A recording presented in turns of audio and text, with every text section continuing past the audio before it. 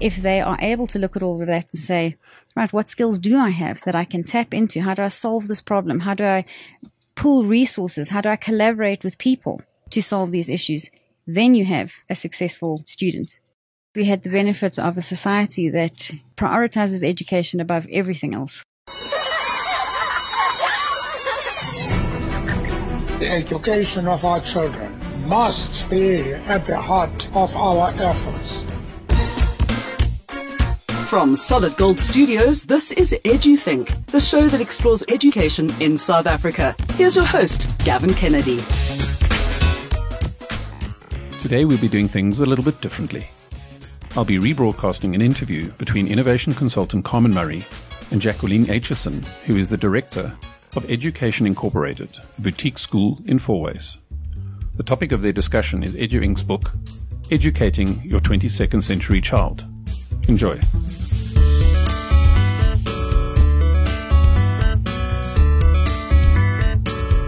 Welcome to the Witty Chatterbox, Women in Tech, empowering everyone. I am Carmen Murray, a business professional, and I specialize in technology, innovation, and strategy.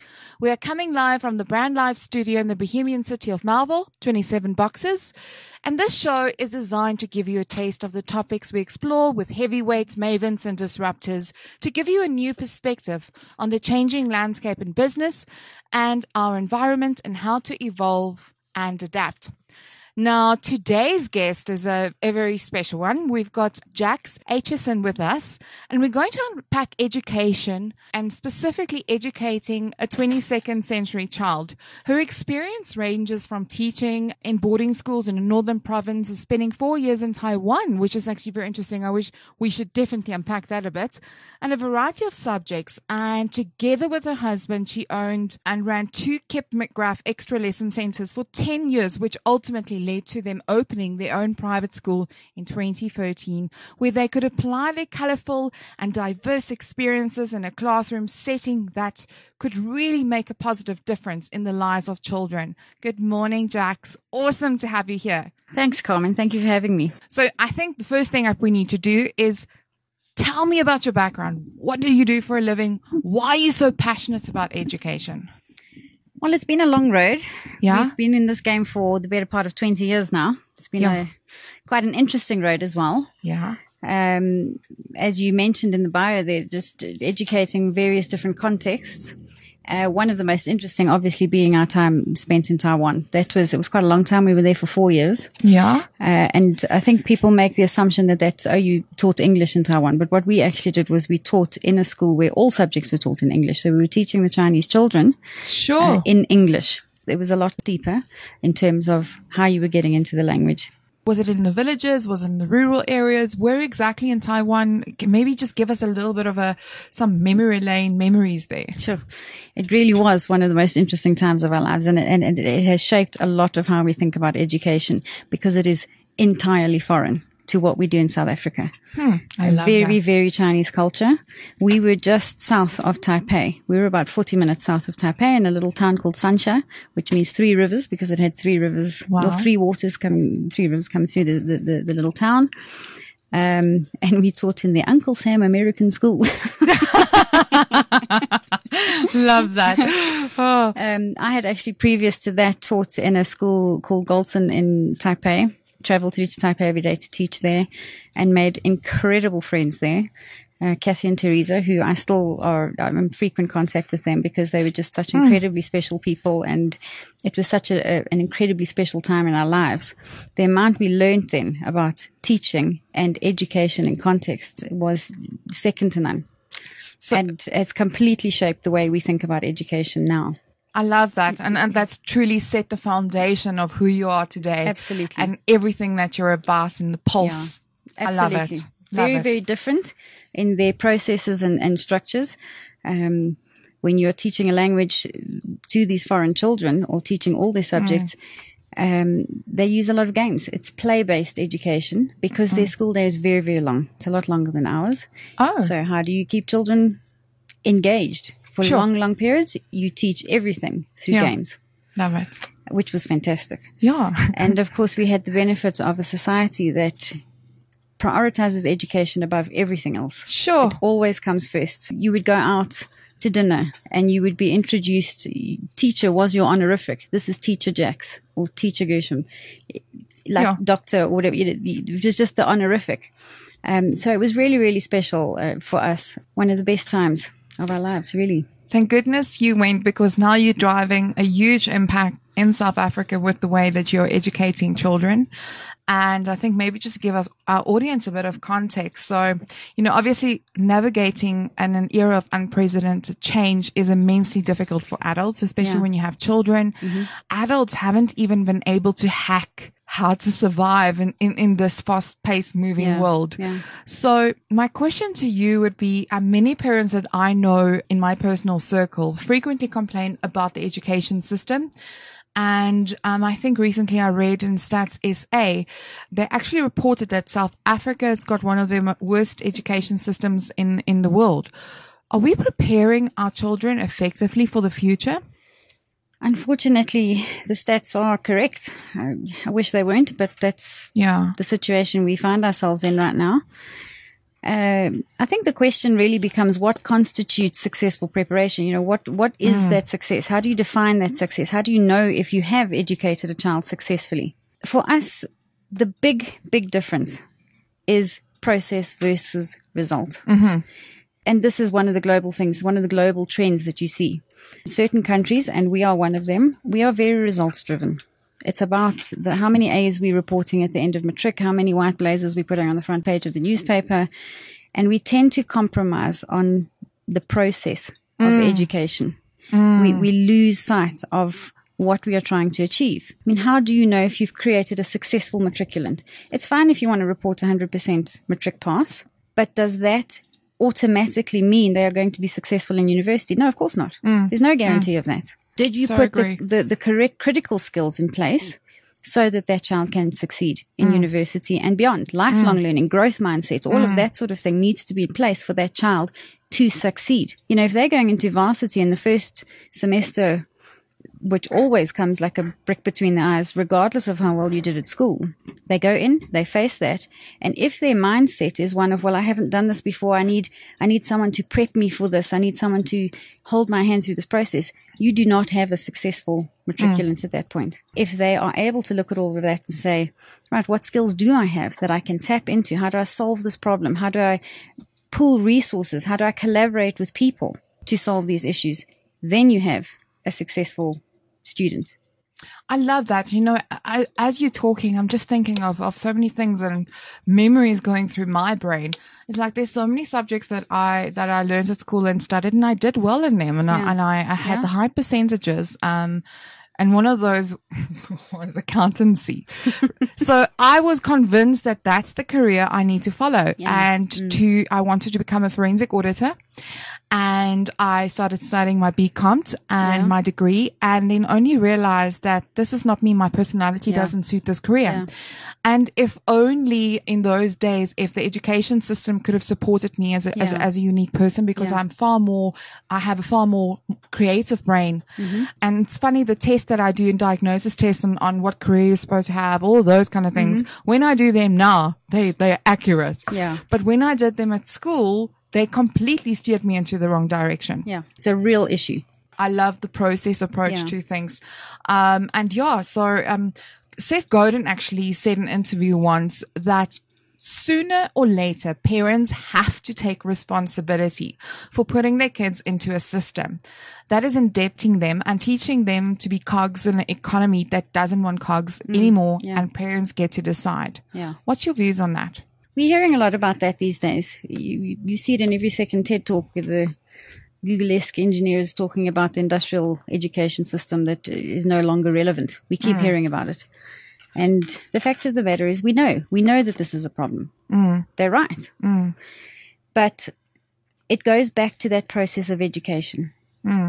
Yes, parents do need to put their children into an education system at some point. What system are they going to put them into?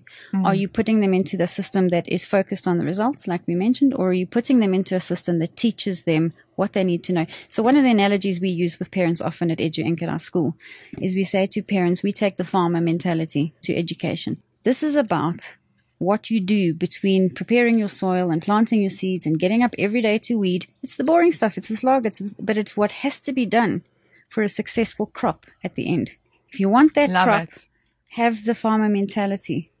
So when, as a parent, you're looking for which education system to put your child in to create a successful, functional citizen, take that process farmer mentality into account. Look for schools that embrace that. I love that, because it's almost, you're teaching them the whole ecosystem. Yeah. You know, it's okay, there's a part. So I've soon realized, when you do something that you're passionate about, you only get to do 30% that you really love. Indeed, yes. Because there's the admin and all of those things that you need to do. But it's all of that comes together. Yeah. And understanding how to build that whole ecosystem. And that's where the lessons are learned. Further to that. Yeah. It's also teaching valuable lessons in that at some point in that process, yes, you have to give control to somebody else as well. So we can't rely, we don't know when it's going to rain. It must happen for that crop to be successful. You need the rain for it to be successful. But as the parent, you can't control every day, every dot and comma of what's going to be happening in that education process. At some point also, you've got to hand it over to the child. They need to own the process. And also realize that it comes with challenges. And I think one of the big things that I notice, a lot of parents try and protect their children so much from real problems and how to handle them, that when they becoming teenagers and adults, it's impossible for them to solve problems. And I think further to your point, Elon Musk, look at him. He took his children out of the education system. He said, listen, I'm not happy with the way my kids are taught. I want them to teach the problem, not the solution. Correct. And it's really creating and nurturing that. I think one of the things that he does is like he gives his kids an engine and say, take the engine apart. There's all the tools, figure it out. Yes. And that's why I love what you mentioned about the farmer mentality, because it's exactly what that's all about. To move on, you and your husband recently wrote a book, Educating Your 22nd Century Child. Yes, we did. What inspired you to write about this, and give our audience a bit of a summary and some context of this book? What we were finding is that in conversations about education, and with parents in particular, there were several common questions that would be asked. A lot of parents wondering about the same things, thinking that they're alone. So we thought, well, let's actually put something together where parents can, first of all, read about these issues and see that they're not alone, and have a piece of literature that resonates with them and their child. Very few people will read the book cover to cover.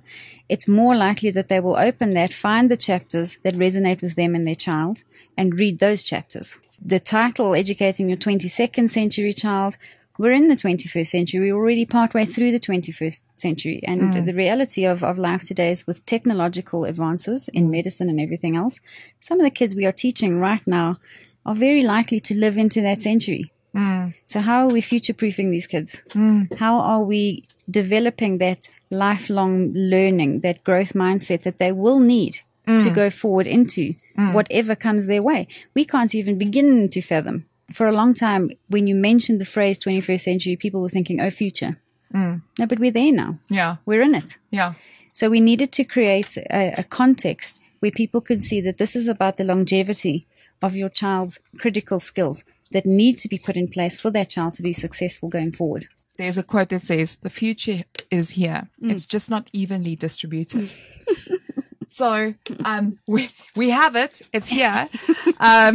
No doubt about that. But one thing that I always teach, my clients, and when I do training, is that we have to remember that a child under the age of 13 years old, when they learn a language, they can learn up to 5 languages and speak it fluently. Where if a child over the age of 13 years old learns a new language, they get an accent, and it's a lot harder for them. Now, the kids that are currently being raised are learning XML feeds, they're learning digital hopscotch, they're learning coding, all of those things. And when they enter our workforce, a lot of us who are also not adapting to that environment is definitely not going to have jobs in the future. And that's something I truly believe in. Also, my one concern is parents that push technology and push the future away like it's this evil thing. Yeah. And depriving their children from becoming future fit. I don't know. Absolutely. I have seen that. Do you think that is something that also influences the way that parents get their children into specific schools? So if we're talking about the digital space in school or the technological space in school and where it fits and how it fits appropriately, that's a big question. So if we look at it purely from a school's point of view, we have this thing where we talk about digitizing an analog process. Going into a school and giving every child an iPad with PDFs of the textbooks, all you've done is digitize an analog process. You have not made your school technologically advanced. What is the true purpose and value behind that? Also, as things stand right now with assessment in our curriculum and in our context, they still write a paper and pen exam at the end. So digitizing all these analog processes for the children by only working on laptops, iPads, whatever the case may be, and then having them write a paper and pen final exam, it's a bit like saying to your child, well, here, let me teach you how to drive this car, but when we do the exams, go and fly that aeroplane. That's essentially what's happening. So there is definitely a space. Of course, there is a space. This is part of, as you say, making your kids future fit and ready to embrace whatever they are going to face in that world. And it's going to move quickly. They are going to have to be nimble. It's going to happen. So how do we do that effectively? We believe you teach the children that all this technology, all these electronics are tools to solve problems with, not crutches to fall back on. Love that. Tools Love that. for training. So let me give you an example of how we use tech to solve problems. Yeah. One of the things that we insist on with our kids, for their big cycle tests and their exams, they have to submit a proof of preparation. And we give them a checklist so it's very clear. You have to show us how you've identified the work, summarized the work, memorized the work, and tested yourself before you are equipped to write this test or exam. And it was quite funny. It was one of our little grade 5s actually that came to us last year. And he said, you know what? He said, I know because I've done study skills with you and everything else. He said, I'm very visual and I'm auditory. I'm a visual auditory learner. Wow. So what does that even mean? Whoa. So he says this writing down, he says, I'm so auditory that this writing out my proof of preparation and all my study notes, he says it doesn't necessarily work for me. I love that he has the confidence to tell you. It's fantastic, but that's exactly the type of environment that we are trying to create. We said to him, right, fine, no problem. We created him a Google Drive account and we said, video yourself. Because he said, when I'm studying, I like to line up all my teddies and things and actually teach them the work. And now we know that teaching someone is one of the best way to learn something. We said, record yourself teaching your teddies and upload that to your Drive account. And there's your proof of preparation. Done. I love that. So that is teaching your kids. Use tech to solve a problem, to recognize your strengths, play to your strengths, instead of just digitizing what you already have. Oh my goodness. Yes, I wish we had another hour. I want to talk. We are talking about educating a child for the 22nd century. And I must say, if you haven't listened into the beginning part of the show, I definitely recommend that you listen to the podcast in full. Very insightful. And we were just talking about digitizing your education system and making things and adopting it to your children. And I want to quickly put things into perspective. There was something in the book that you mentioned that really excited me. It was about, you referred to the curriculum 2.0. So educating your 22nd century child for jobs that don't exist yet. Mm-hmm. Please give us more context about that and how do you actually prepare them for that and apply this? Like we mentioned in the first part, there's a lot of focus on process thinking and process orientation. We've seen jobs are changing as fast as the technology is changing. You mentioned earlier about those of us who are not keeping up are going to be out of a job, going to make ourselves redundant. Yeah. So we have to look at what's happening. And if you look at the jobs that are growing and changing, our kids are going to be doing things like they're using 3D printers to create organs and things that for us seemed very sort of sci-fi and futuristic. They are going to be doing without a doubt. So if we don't even know what that job is going to be, how do you educate them? What skills will they need?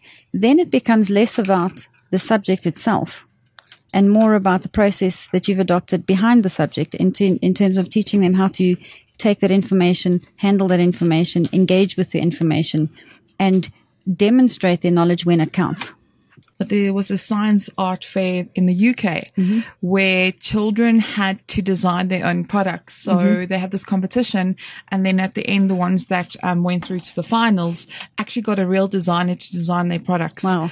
And That's then, incredible. Yeah. And the boy that won was 8 years old or 9 years old, and he created a hover wheelchair because his grandfather is paralyzed and in a wheelchair, and they always battle to get him up to stairs. Yeah. And it's created with magnets so that it can literally hover and lift itself up from chair to chair. 8 years old, and they That's come up with ideas Yeah. like that.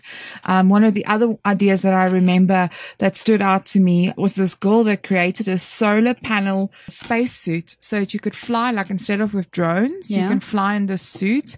It makes sure that you get enough oxygen. Solar panels protect you from an oxygen level, like crazy things. I mean, I went to a braai once, and a little girl cut her finger, and she was like, does this connect to my phone? And she was like 2.5 years old, asking if this plaster is connecting to her phone because she wants to see that she's okay, that she didn't hurt herself.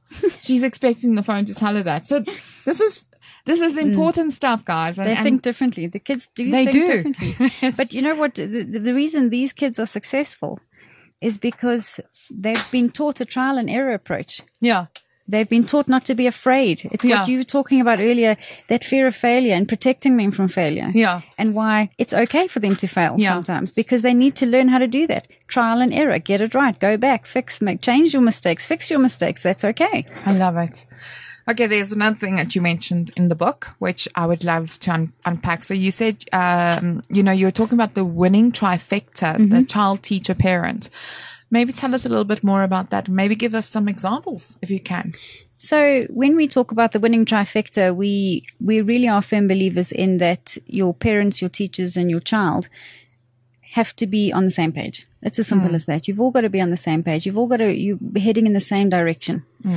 So when we talk about that farmer mentality, we talk to the parents about that right from the first interview, so that they understand that that is how we approach education. We have tried to, what we did last year was a very interesting thing that we did. We thought, how do we make our ideas and our values and the way we want these children to think, and we want our parents to engage with the school and with these children, how do we make that real? How do we format that in something that everyone has access to and can engage with? So we sat and we essentially, we called it verbing the values. We took the values and we tried to create verbs or words that they would all identify with. And we came up with a few. So, and all the words started with an I, because that's easier to remember. It's easier to have a kind of a catchphrase going that the kids can latch onto, that parents can latch onto, that even the teachers can latch onto. So we did a series of I words for the leadership of the school, the teachers within the school, the parents, the kids. At every level, there were these 3 I's that they could constantly be working towards to see, right, we are still on the right path. We are still moving in the right direction. Love it. And so our parents' eyes, our expectation from parents in completing our triangle between school, child, and parent is that we want our parents to be informed, we want them to be involved, and we want them to be in touch. And again, it takes explanation. It takes talking to the parents about these kind of things, because you don't want the interfere I coming in. Yes. Definitely not. Keep that one as far away as possible. You know, parents come up with incredibly innovative ideas, and it's saying, right, how do we apply them? How do we get them involved in the school? Channel them towards the right teacher or whoever can head up a project with them. Get them involved. We like them to be in touch with the school. We are not a school where we want to enroll your child and then not see you for the next 8 months. That's not effective communication. That's when there are hiccups. You don't want that happening. You want constant communication with your parents where it's easy communication. Our office, for example, is not hidden behind the admin building in the school. It's actually smack in the middle of a whole lot of classrooms. Oh, wow. Kids have access, parents have access. Oh, I love that. It's almost like the open door policy. Yeah. Well, kind of open door by appointment. So when the parents understand the expectations of the school, it is far more easy to have that trifecta working. Yeah, I love that. And it does work in the best interest of the child.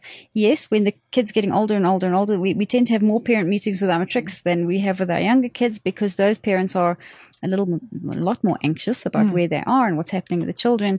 And it's just constantly touching base with them, checking in with them checking in with us, seeing that we're all still on the same page, moving forward in the right direction, in the best interests of the child, reminding them, don't worry about this test or this particular exam. What did the child achieve? Are they still moving in the right direction? Then it's fine. We're all good. It's happening. The process is working as it should. I love that. I know of a lot of my friends that do their children's school projects. So, what are your views on that? Is that teamwork, or is how do you like those science ones with the solar system, and when the parents sit and build? Listen, I want to laugh, but I think it's hysterical. So what are your views on that, specifically because you're trying to teach the children to be educated differently, but parents are also so much involved in being.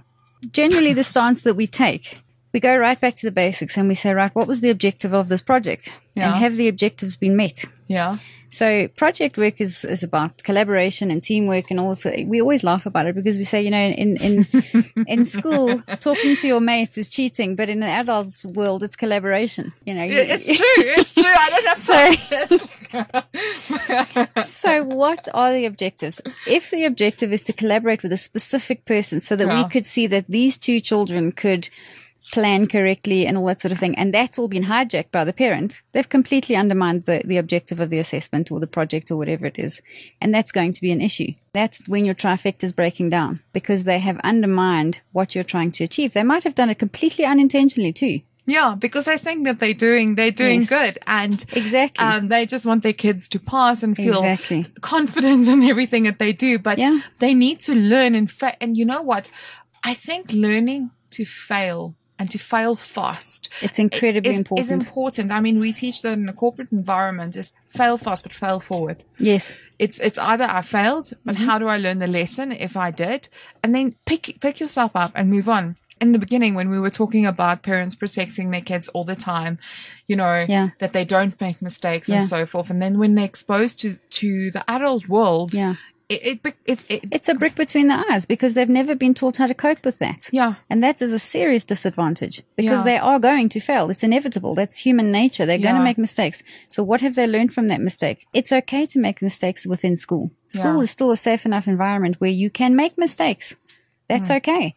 But if you keep making the same mistake, it's not going to continue to be okay. And you have to learn that. I know of someone whose child does have a learning disability. The parents have always been doing the homework and helping with the homework. And this learning disability only came out in high school. And if they knew this beforehand, because the parents didn't have the ability, because they were so immersed in their own world, trying to keep everything alive, that they weren't paying attention to those signals. What are your views on that? And because I'm sure there's denial, right? I'm sure that there would be parents with denial and saying, absolutely, it happens. No parent wants their child to be put at a disadvantage. It's heartbreaking to watch parents go through that. It's an exceptionally stressful situation for them. But more important than anything else in that scenario is, again, rely on your trifecta. Your school is there to support you in that, or should be there to support you. It's probably more accurate. As a parent, you haven't necessarily been trained on how to handle situations like that. Your school's going to have more information on it. So why not bring them in? Yeah. Talk to them about it. Communication channels are open. You can help that child. And you know what? Sometimes very tough decisions need to be made. That's the way of it too, where you sit down and you say, right, we need to look at another environment for this child if it's severe.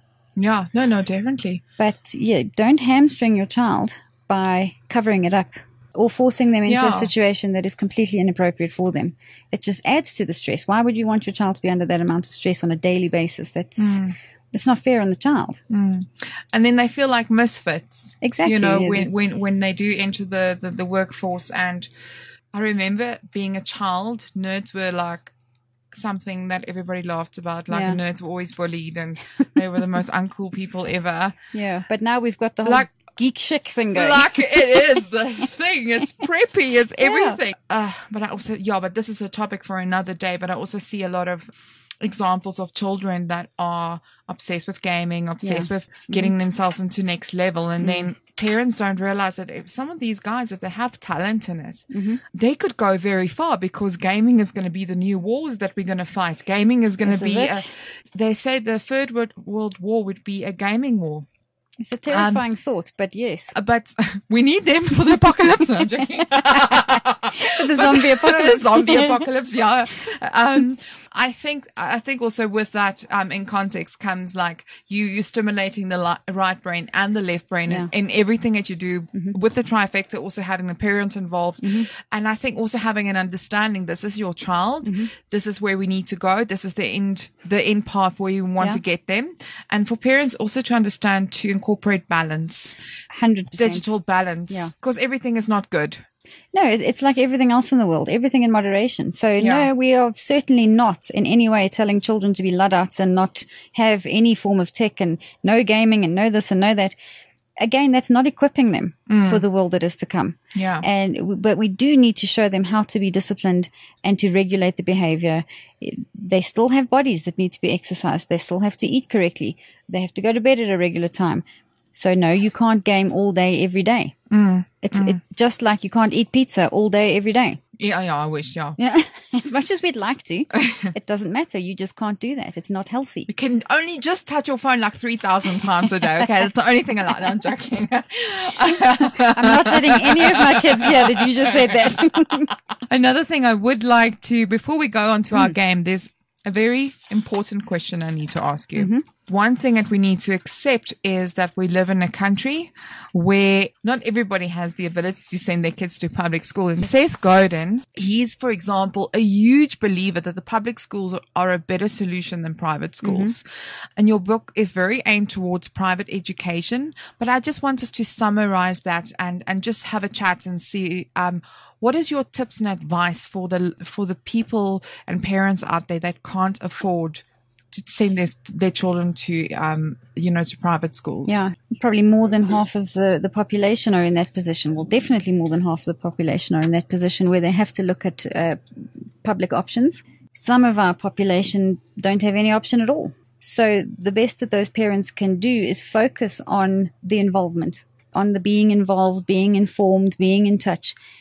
In that sense, they can still do the very, very best with their children and their school. In other words, don't be afraid to make contact with the teacher. The more communication you have with your teacher, the better. Talk about your child. Talk about the child's goals and aspirations. Talk about the subject so that the parents are getting a level of education about education. And what they're passionate about and learning more about it and trying to create environments for them. Correct.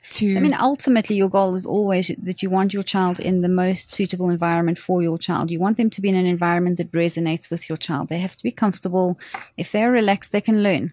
Yeah. If they're constantly stressed out for whatever reason, whether they're hungry, whether they're tired, whether they are not coping, they're feeling left out, that is a problem because the brain's capacity to learn at that point has been compromised. So ultimately, yes, we're looking for an environment that resonates with each and every child, but that's a very idealistic concept. Children will go into public education and not necessarily fit that system very, very well, or as well as we would like them all to fit into. So the parent's responsibility at that point is make a point of being in touch and informed with this. Be involved with your school.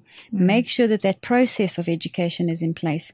Talk to your child about that process all the time. It's the difference between, well, you know what, I've looked at your report this term. We're still not quite there on the maths, but you did improve by 5% between last term and this term, and I'm happy with that. We tell our teachers that if a child comes to you with a test and they show you the mark, never react to any mark until you've asked the child the question, how's this compared to the last test? Because a child might present a maths test of, let's say, 45%, and the teacher might freak out. What's happening? This is a disaster at 45%. But actually, the child got 35% on the last test. So in reality, that child's increased by 10%. And you've got to watch what you're focusing on there. So that's part of that process, teaching the parents the appropriate responses and reactions to that. And that's what comes through being in touch with your school. and the love it. teachers. I mean, I wish we had more time, but unfortunately we don't. But I think the first thing I want to ask is, how can people get hold of you and also find a copy of this book that we were talking about? The easiest thing to do is just to go onto the school's website, because as soon as you go onto the website, the brochure and the book are links on the side. Okay. It's www.eduinc.co.za. Fantastic. And it's a free book, so enjoy. Now we're moving on. We're going to play a 60-second game so we can get to know you a bit better. And our audience can see that you're not just a principal. Okay. All right. On your marks, get set, go. What would be the absolute worst name you could give your child? Good Lord. we've heard so many of them. Quickly. First thing that comes to mind. Aloysius. Okay. What secret conspiracy would you like to start? Well, I did start one at the school about the ghosts in the garden. Oh, I did that too. How do you feel about putting pineapple on pizza? Yeah, I'm okay with it. Okay. If you were transported 400 years into the past with no clothes or anything else, how would you convince people that you're from the future? Oh, shock and horror. I would show them how the dye is growing out of my hair, and then they'd be convinced.